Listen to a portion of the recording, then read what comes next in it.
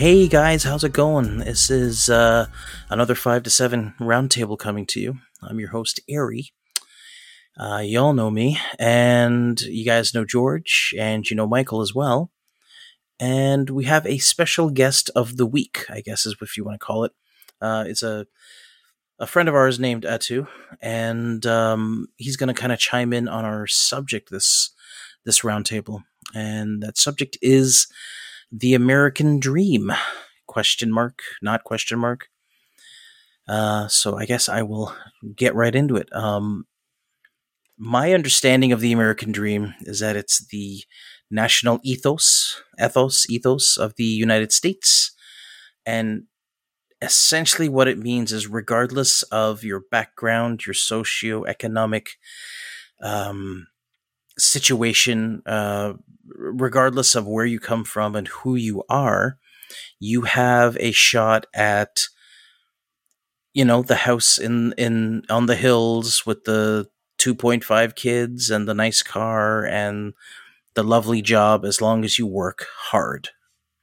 So, that being said, I want people's reactions to it. I guess I'll start with Michael since he has his hand up already because he's he's such a keener. But anyway, go for it, Michael. What do you think about the American Dream? Instead of it being ethos, it's more of a pathos at this point. I found it interesting in looking this up, and I'll read something. This is an article I found in the Smithsonian, and this paragraph is interesting. The American Dream has always been about the prospect of success. But 100 years ago, the phrase meant the opposite of what it does now. The original, and this in quotes, American Dream, was not a dream of individual wealth.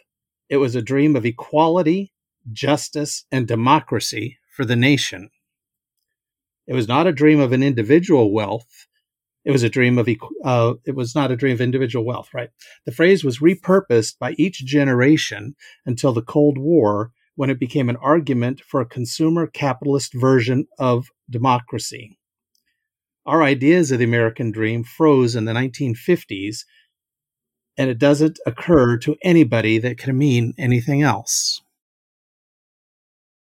So I thought that was interesting because it's like what your little intro said, and that generally that kind of is what we've grown up with about it, that it is, not necessarily to achieve the epitome of wealth or standing in a community, but to better yourself in some way physically or, opportunity-wise, etc. So I have the actual... Right. The actual was ideals. Yes. Yeah.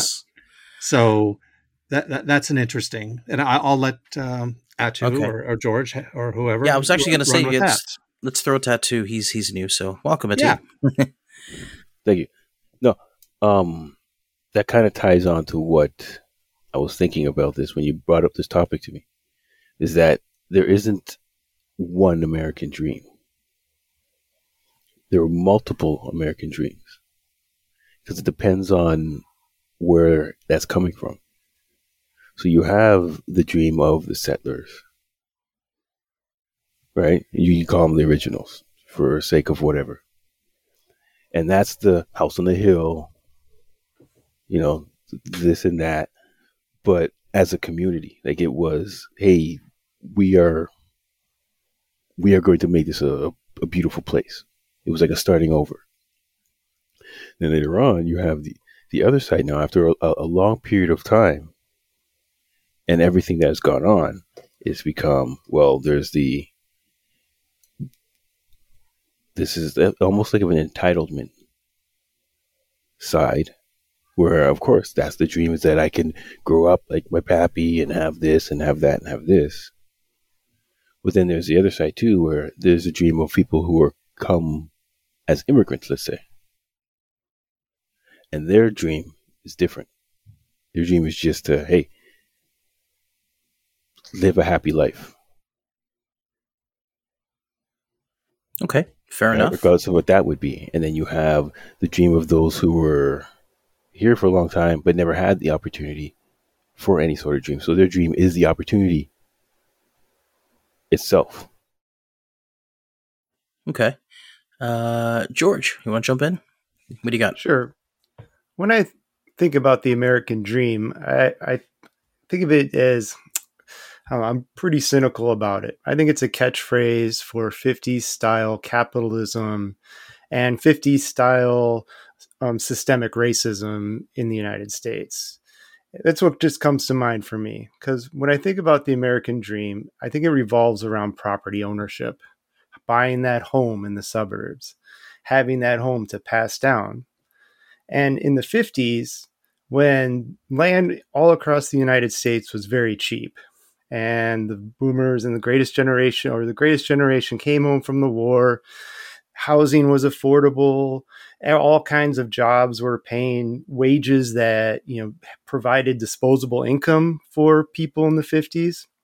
And the people that bought land at that time bought it for cheap and were able to legacy pass it on to boomer generation and Gen X generation and Gen Z generation. Now, I'm still focusing on property ownership because whenever I think of the American dream, I think of the picket fence, the suburban house, the job, the 2 cars, that 50s style kind of life. 2.5 kids. Right. Yeah. But when I think about of a certain sector. Yeah. Of the population. And that most of the people that I know, that because in my profession, you don't really make hardly any money to buy houses, to buy property until pretty much at least midway to almost like 3/4 through your career. So the people that were buying houses without having the money to put down for it were getting money through legacies. Their parents owned land. Their grandparents owned land when it was cheap. But in the 50s, when all this land was out there to affordable houses, affordable land, that there was systematic racism that people of color were not able to get mortgages. And that was due to the fact that the Federal Housing Administration and the banks would claim that they wouldn't insure people of color moving into white neighborhoods because they wouldn't insure the mortgages. And that was a systemic racism that people of color couldn't buy any property at all because the banks would insure their mortgages. So there was a lot of people at that time of color that weren't able to amass this wealth that was so abundant in the 50s, and they weren't able to pass it down to their generations in the past, or in the later on in the future.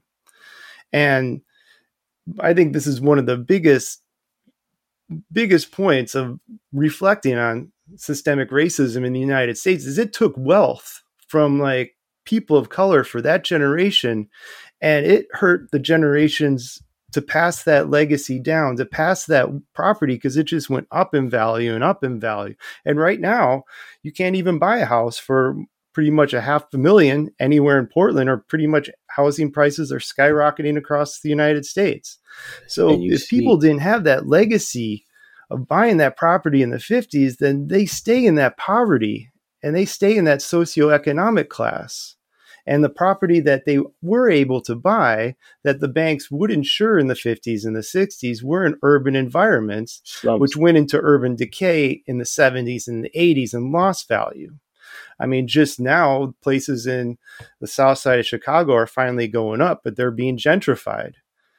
So the American dream was lost for veterans of the greatest generation of color that weren't able to buy property like the whites, weren't able to pass that American dream legacy to their kids and grandkids, that kept a cycle of poverty. So that's kind of my version of the American dream. And when I think about it, that's why there's 3 different types. Like that's why it's exactly. different. Which is what you were saying. Like, it's no real surprise that the most common definition nowadays of the American dream is for the old white folks. Yeah. It's the WASP dream. It's the settler dream. It's the entitlement that, what do you mean? This is how it should be for me. And once right? So the second part is, yeah, the ones who've been oppressed or looked down upon or at heart Disenfranchised. disenfranchised. That's the word, right? All they want is opportunity. All they're fighting for, all we want, is opportunity, and that gets burned into, oh, they want this. No, it's just the opportunity Which is what the original definition of the American Dream of the was. American Dream was. Yes. Yeah. So, do you think it's fair to say then that the American Dream is more of a it's more personal. It's kind of like, if you're on one side of the fence, the dream is, ABC. If you're on the other side of the fence, the dream is, DEF, that kind of thing. So the American Dream for let's say those folks who are impoverished, who are in a lower sort of socioeconomic situation, their dream is to just get up to the black and not be in the red, for lack of a better term. I would say that, yes, there's at least the two. You can put it just in the two for the moment. And the ones, it's the haves and the have-nots. The haves don't worry about it because they have, and they'll flaunt what they've got.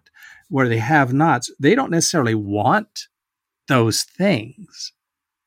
They want to be treated the same way as those people, whether they have money or not. And they also would not mind the opportunities to be treated equally, so they have the opportunities to make themselves better. Not necessarily, I'm going to be a millionaire, but just better. Just better. Gotcha.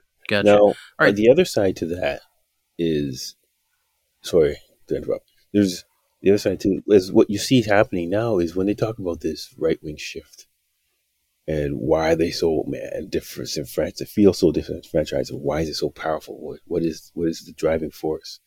The driving force is money. Because now that shift is happening where the have-nots are looking a lot similar to the haves. Right? So now you have a sect of the ones who always had, who, because of, I guess, an influx of whatever, and things changing and economies and everything together, they're now seeing themselves as, hold on a second, I'm at the level of them, or I'm getting to the level of them, where I'm seeing the people where we're supposed to be going together, but they're looking down at us the same way they're looking down at them. We can't have that. And it's their fault because they're taking out the opportunity, the chance, that whole cycle. Nice. And you see the pushback. So, George, give a chance here. George, I want you to jump in on this. I know you have your hand raised here. Go for it. Well, you know what A2 was saying, the American Dream is there for all who can afford it.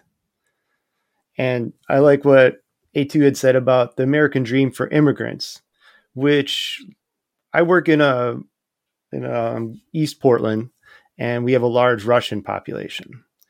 And from what I've read about and experienced, when immigrants, maybe just European or any kind of immigrant, comes to the United States, their goal isn't to get a job like us. Like, I'm an educator, Aries a software engineer.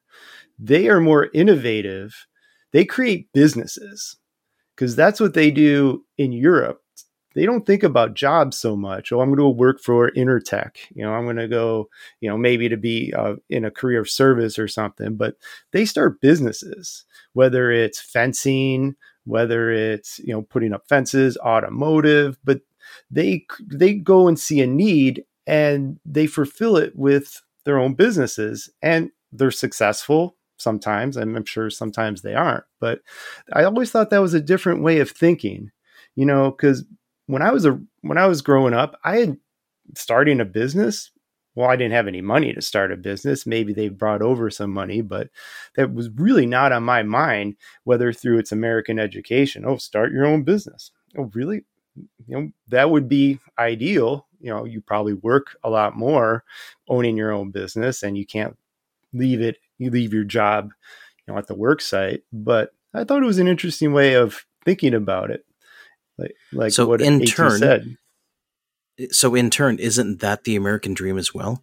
Isn't because they've come here and now they have the ability to open a business, whether they have, you can have a ton of money behind you. You can show up with a chest full of jewels and diamonds, but if nobody is going to help you facilitate and you have nowhere to spend said, jewels or diamonds or whatnot to get what you need to get, that it's useless. I mean, let's be honest, money doesn't have any intrinsic value other than what somebody's willing to give you, what service they're going to give to you for it. So I think it's a driving force. What is driving these people? It's like for us growing up in this society since the 50s, we're a little more complacent, and this is what we've been told, and this is how things work, and this is what you should do, and you're conditioned this way. Where the people from the outside come over and go, I just want to feed my family. I want to be successful in some way. I want to get away from whatever brought me here. And so they have a different set of values, a different driving force to be creative, to find a way to move forward. Where for us, we're conditioned, you go get a job, you work for 20 years, 40 years, 50 years, and then you have a heart attack or something, Gotcha. And that's why they do that. Yeah. Go ahead. Because, and that's the second part. It's like, I don't know if you guys remember, but I remember in the 80s and the 90s, a lot of the talk about the American dream, what I got out of it was if you can have an idea or something people want, you can.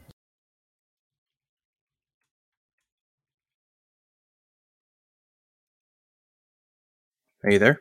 Do we lose A2? Dude, did we lose you? Hello? Hello. Oh, yeah. It's a double mute thing. I'm sorry. Okay. Yeah. Go ahead. Yeah. Finish what you're saying. Take two. Yeah. You didn't hear any of that? No, we unfortunately missed some of that. So go ahead. Try it again. In the 80s. Yeah. In the 80s. When we were thinking of the American dream, it was if you had a good idea or something, or you could find a niche or something you could do, you could find enough people who were willing to spend money or get you that. So a lot of the people, what they wanted to do was just that. That's why they'd have all these little shops and this and that, or whatever business they're running. It's just that business, right? That business brings, and a lot of them, they do way more hours, and it's more of a sacrifice than anybody who was even already here who started a business. Okay. Fair enough. Right. And so their dream is that all I want to do is be able to just get this going and have food on the table and enough to get my kids so they can reap the benefits of this system. You hit the nail on the head right there, but you also, so part of that is that there's a system here. So, the new world, here we are, and, there's opportunity. And isn't that the dream, though? The opportunity, whether your opportunity focus is land, whether your opportunity focus is to just get out of the red to get into the black, whether your focus is to just have something a little bit better, doesn't that all constitute the American dream? No. Okay, why is that? It depends on who it is, like we just said before. Right? Some people, that's not enough. Well, there's a lot of... not even... That's failure in certain classes, in certain groups. Wait, you're just making it? You don't have a cottage? You got to keep up with the Joneses? You don't have this? You're not going to Cabo next year? Right. Well, I think that's a newer generation. I think that's a newer generation. That's the... Yes and no. I can see what you're saying on that area. Maybe that's a newer group of people that would define it that way. I don't think for my American dream, as it were, mine is similar to what A2's saying, in that conditioned that, oh, you should get this, that, and the other. And it's like, well, it's chasing this paper dragon, to do this. And so mine really, since I grew up, I just want to do better than what I grew up with. Whatever that takes me to, I would just like to be better and try to be better, like what you were saying, for my kids. So they don't have to go through what probably were, but I'll at least say what I considered hardships in growing up. Now, at least in my case, I have achieved that. I, have more things tangible. How I've raised my kids, I've stuck with my kids, through a divorce. I raised them, and where I'm at financially, I'm comfortable, and so forth. So much better than I was raised and I grew up with. So I'm happy with where I'm at. Could I have done better? Could I have done, gone to college, got a degree, and keep pushing and, made more? Yeah, I suppose so. But what's the point if I'm already happy with what I've got? Well, I mean, that's also dependent on the person too. Again, exactly. I think you have to have your own idea. Here's a base. Here's some different ideas of what this dream looks like. How does it apply to you? Each George, individual. let me ask you a question. Oh, sorry. Let me ask you a question, George.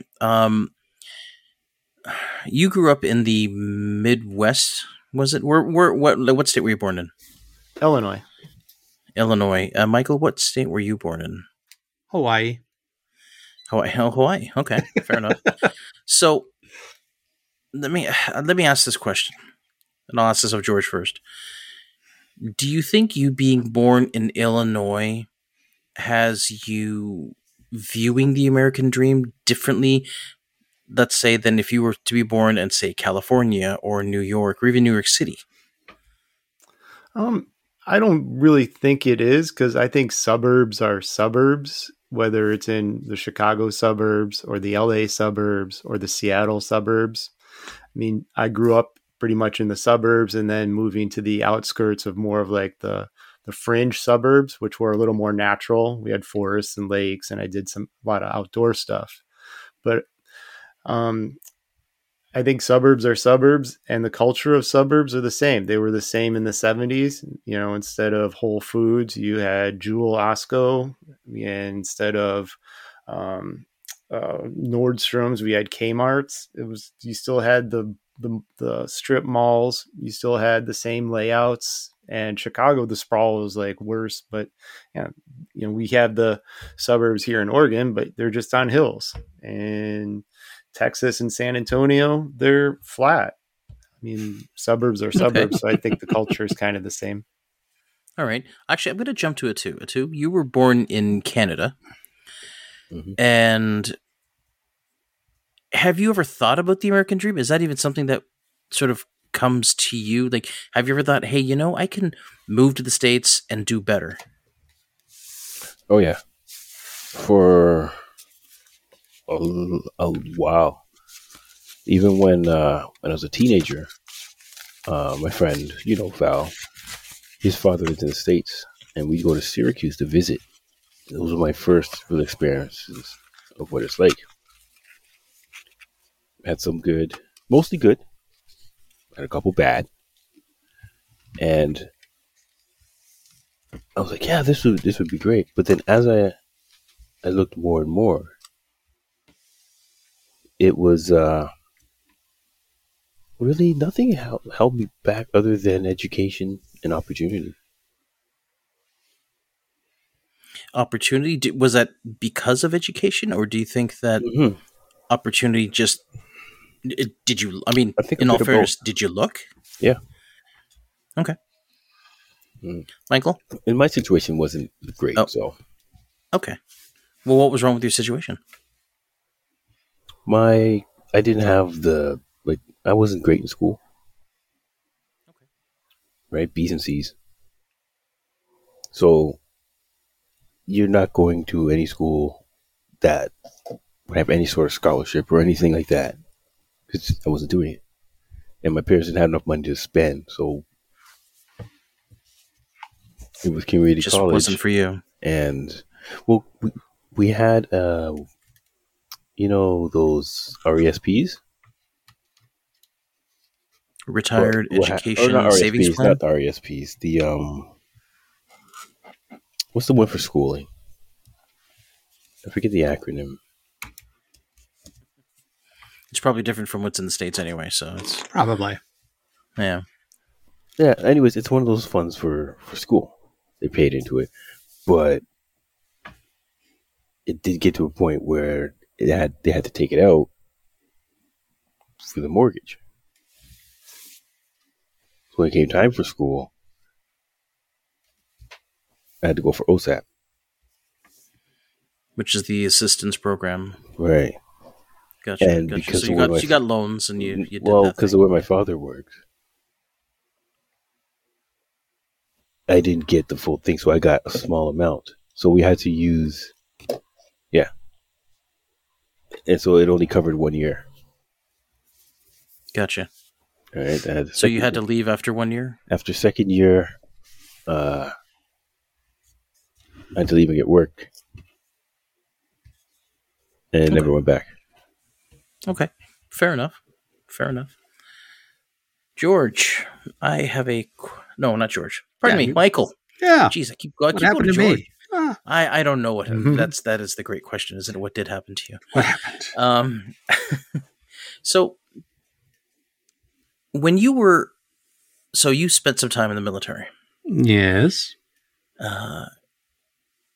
Was it ever presented to you as the American dream? Was there ever any sort of propaganda? Maybe is that the best way to say it? As far as, hey, you come join the blah blah blah, you can have blah blah blah. I don't think so.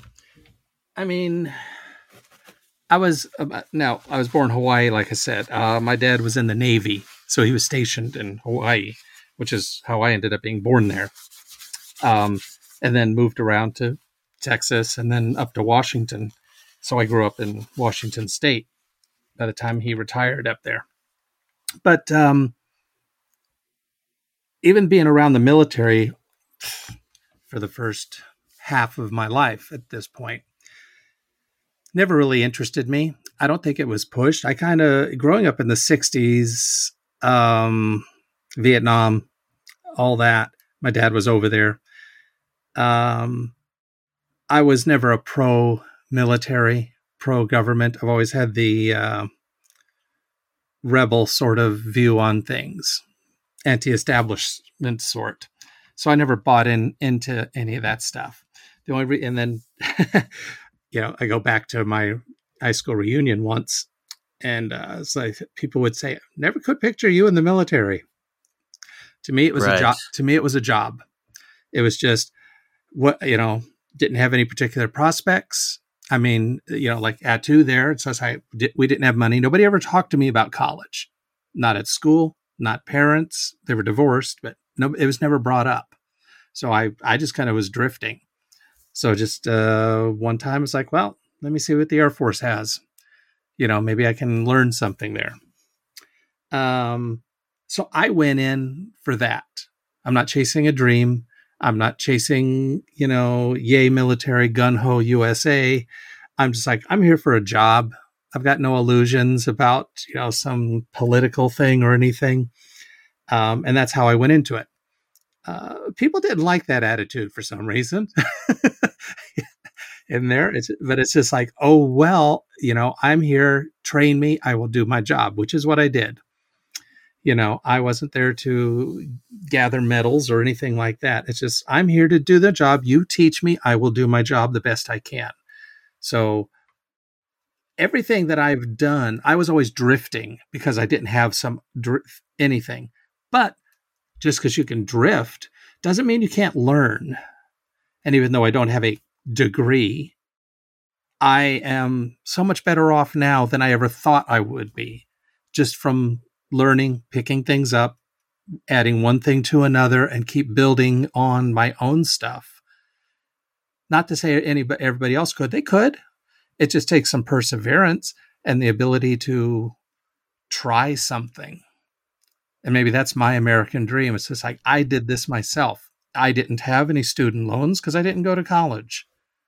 I did things my own way, which may not work for everybody, but it's worked for me so far. Gotcha. And George, I believe you spent some time too, did you not, in the military? Yeah, the Marine Reserves. And was that, same question, was it presented to you that way as well? Did you think that sort of at the end of this term you can have this, that, and the next thing, or the pick of the litter, I guess?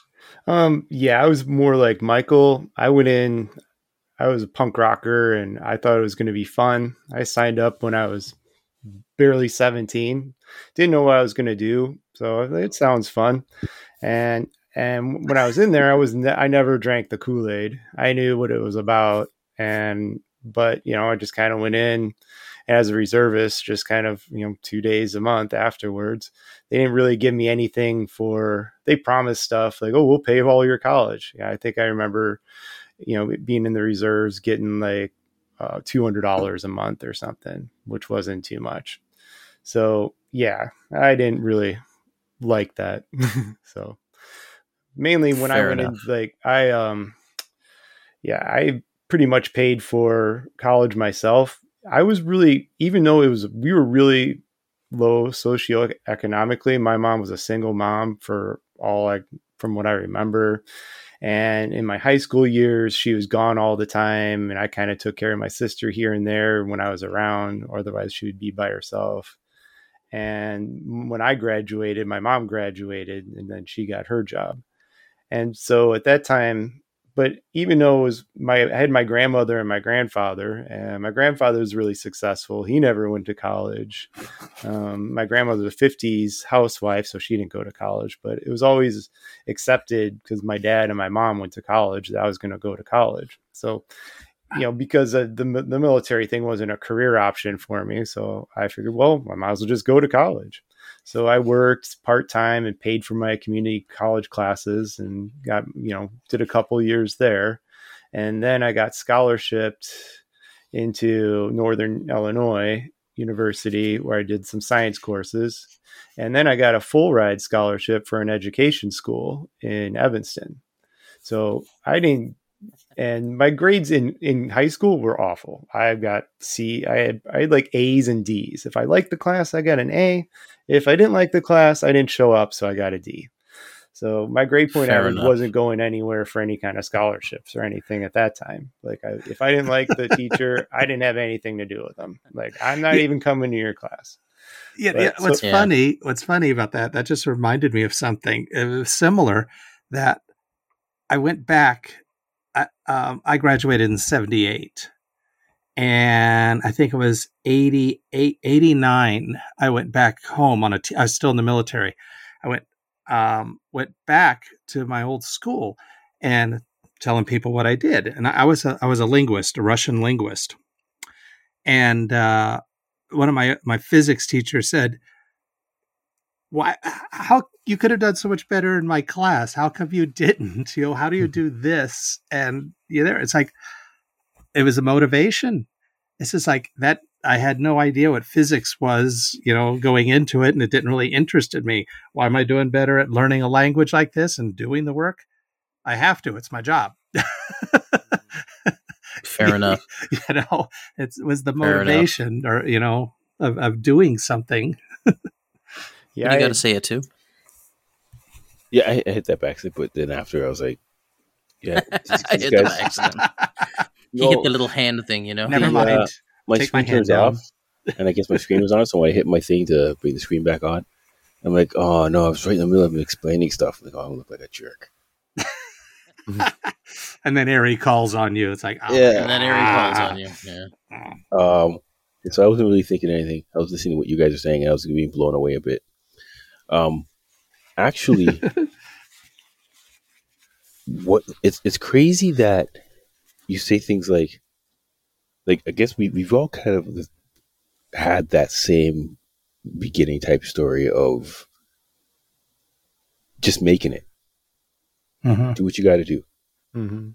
And I noticed, so my father, he was born in 1939. His father died when he was 4. So his mom had 5 kids and no husband. And so Wow. they had to kind of pick up the roles. He never went to high school because of that. But he ended up being a carpenter or whatever and coming to Canada with my uncle, who's an electrician. And they were doing pretty good down there, running working some hotel or something. They came here.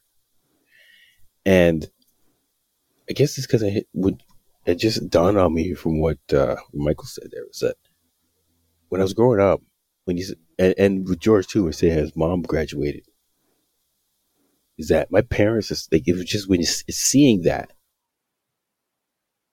is what kind of changes you. My dad, when I got to grade 6 or 7, whatever, my dad's like, listen, I know a lot, but I don't know past this. I can't help you. So he purchased an encyclopedia. And he's like, listen, anything you need to know is in here. Yeah. It's in here. Right. And we go through it, and I do. And he told me, listen, because when he came here, and this was his story, like he came here and he was working on the train yard, and he was doing a carpenter job, and then somebody's like, yeah, I'll pay you payday. He's like, no, I'm going to pay now. And they're like, you get paid payday. He's like, no, I did my job. I want my job, my pay now. Because that's how it's like back home. You're doing piecework. Right? So that didn't work out. He ended up getting a job working on the train, loading the train cars. And somebody's like, hey, they're hiring in the office. What do they need? This. He's like, all right. He goes and learns it. Gets in. Once he gets in, they're like, all right, cool, you're doing this. You got into accounting or whatever. We got this new computer thing, and it has this program. Nobody wants to touch it. He's like, I don't know anything about this, but I'll learn it. Because it's my job. Right. Right? So that Michael ethos. Right. I'll learn this because it's my job. Yeah. Right? Of course, it's here. Why are you guys not learning this? It's part of, like, don't you think? So he learns it. Ends up being something called SAP, which is something that is huge in, I guess, logistics, and it killed a lot of jobs because it automated a lot of services that they needed done. Well, SAP is huge everywhere. Right. Yeah. And they didn't, well, that's what I mean. Like, they didn't know anything about it. So that's what he's telling me. Listen, if you don't know, you could learn it. Right? And he went back, he went to school, he did this stuff to move up and do things. And I saw that. And I remember what he says, like, that's what I did. I floated through. Because so it's like, you know what? My whole career was because I was just doing whatever. I did like 30 part-time jobs through an agency. Like, I've done everything. And it was just because it's like, hey, I'll learn whatever. And hopefully opportunity comes. And it just kind of It's an interesting mindset. It's an interesting mindset because, you know, I'm just judging by sort of timelines here. Obviously, Michael is the oldest. I think George would be next, and then myself, and then you too. And I can kind of see the similarity. Like, you see sort of Michael's ethic is very similar to your dad's. You know, it's my job, so I need to do it. I'm going to learn it. And I'm going to do the best that I can. Mm-hmm. And then you sort of see that in Michael. You know, he probably dyed his hair a different color or listened to music a little louder than his dad or his mom may have liked to. But, you know, you got the job done. And then you go to George, and then you sort of see it as, you know, you see more of the rebel. But then you see, you know, as time goes on, you kind of see him adopt that as well. And then myself as well, my dad, I'm a different bird. My dad was an educated guy. He had his master's in, you know, geography. And my mom, you know, was always she was always into like numbers and accounting and whatnot. And so she, you know, they had businesses and they did things sort of in their life.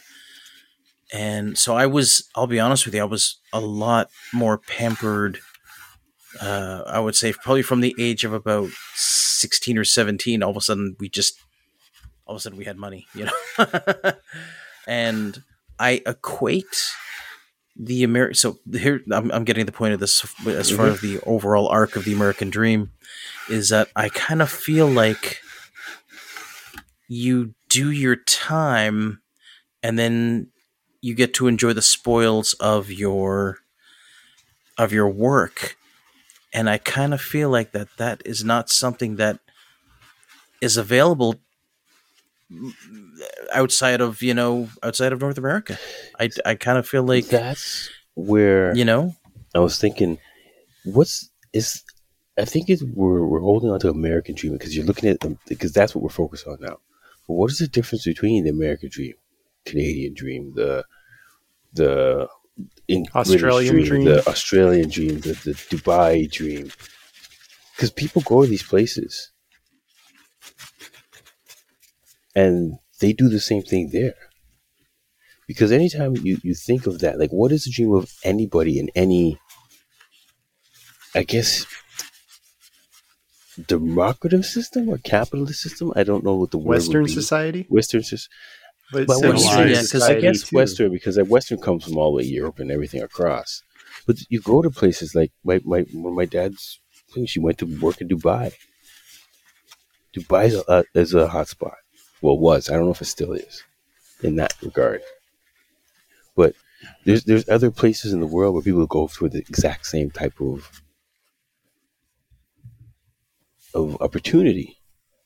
Like I know people that went from here and they moved to Singapore.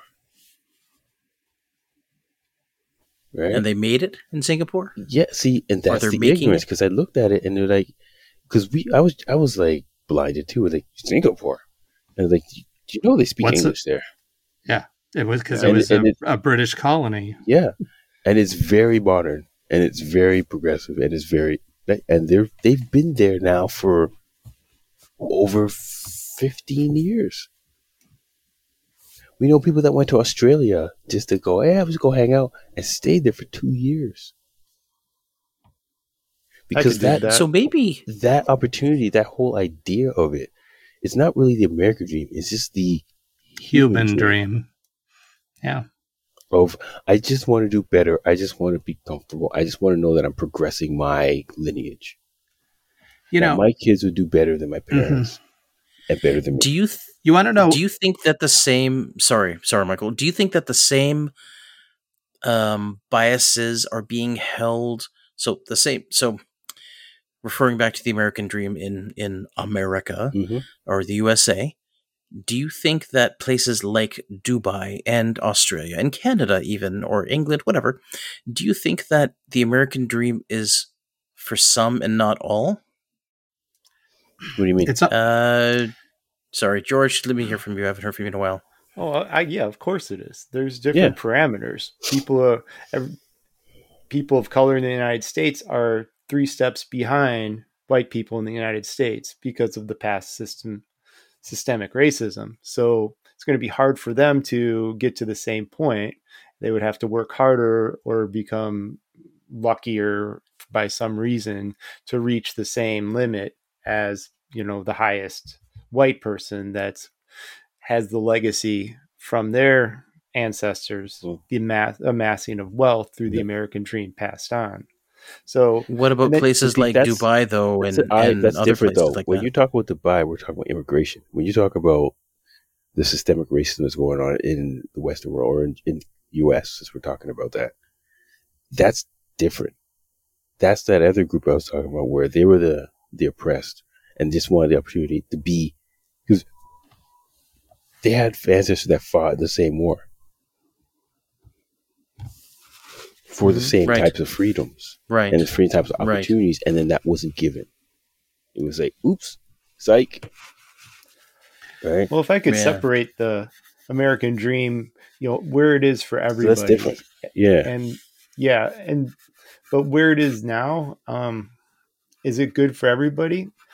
You have immigrants that come in, that Russian immigrants that are successful with their businesses. But then you got Hispanic immigrants that their only choice is to open up a food truck, or that's a different work issue. in the fields, or that goes on with what's going on right now with Ukraine, and I'm surprised, I have to say, that it's actually being covered, that same thing now.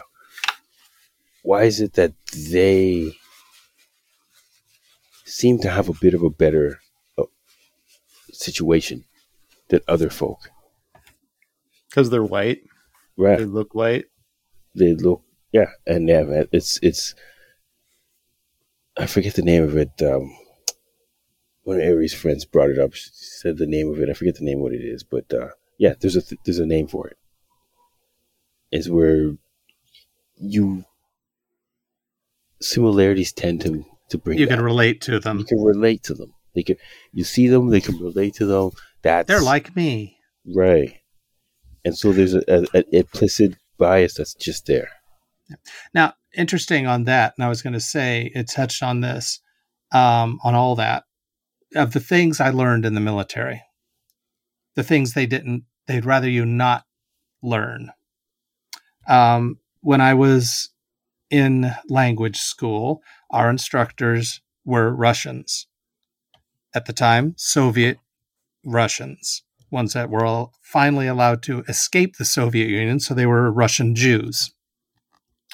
So those are the ones that taught us in the Defense Language Institute. And we got to know them, of course, and their personalities, and they would talk to us about what life was like in Russia at that time and so forth. But what I got out of all that was they're just like us. They have dreams, they have hopes, they have desires. They're just like anybody else. This country, that country, everybody is the same. Governments may hate each other, or the people that are in the governments at specific times may hate, envy, whatever, other governments or peoples. But the people themselves, and even though I was specifically Russians and the Americans that I was familiar with, but I'm sure that it could spread to all of them, they're the same everywhere. Hopes, dreams, want better for themselves, for their family, shelter, food, whatever. Whether you call it an American dream, whether you call it a Nigerian dream or anything else, everybody has those wants and desires and hopes. Not everybody gets the chance to do anything about them, which is unfortunate. We see that happening right now in real time. Yeah. You look at the Russian people, and there's all these people go, why are we doing this? And the other ones who are part of the propaganda machine, who I didn't know how bad it was. They haven't actually seen anything outside. They're thinking, well, they're hitting us. Why? If they had known the truth, it'd be different. And that's true because he's hiding everything from them. Mm-hmm. Because we all do have that innate same feeling about each other and about life and where we want to be. Mm-hmm. And only because they're fed lies, if they knew the truth, and he has to hide it. Because he knows that if they see that, they're going to relate, because we're the same everywhere in the world. You just want the same thing. Right? And fair enough. It's just harder for some than others. And these obstacles that are put in place, it's hard to think of how would you get rid of them. And most of them are man-made obstacles. All of them are man-made obstacles. Yeah, true. And all right, guys, we're coming down to about the last 9 minutes or so. So, give me one way from each of you, one way that the American dream is true, but the American dream at the same time is not true. I guess start with George. The American dream is true if you work and you can make your life better. And if you visualize yourself not at the same place, but always moving forward, always improving, then those opportunities, like we discussed before, will be presented to you because you're always looking and you're not settling. You keep looking, you keep doing your job, and then something pops up. Hey, I'll do that. And then I'll do that. I think that's true. As you put yourself out there, you open yourself up to many experiences, and you get to choose those experiences and the ones that'll make you more successful in how you think success should be. Where it's not, there's barriers, financial barriers, there's opportunity barriers that you need to overcome. Some of them you can't overcome, of course. Some of them kind of keep getting in your way.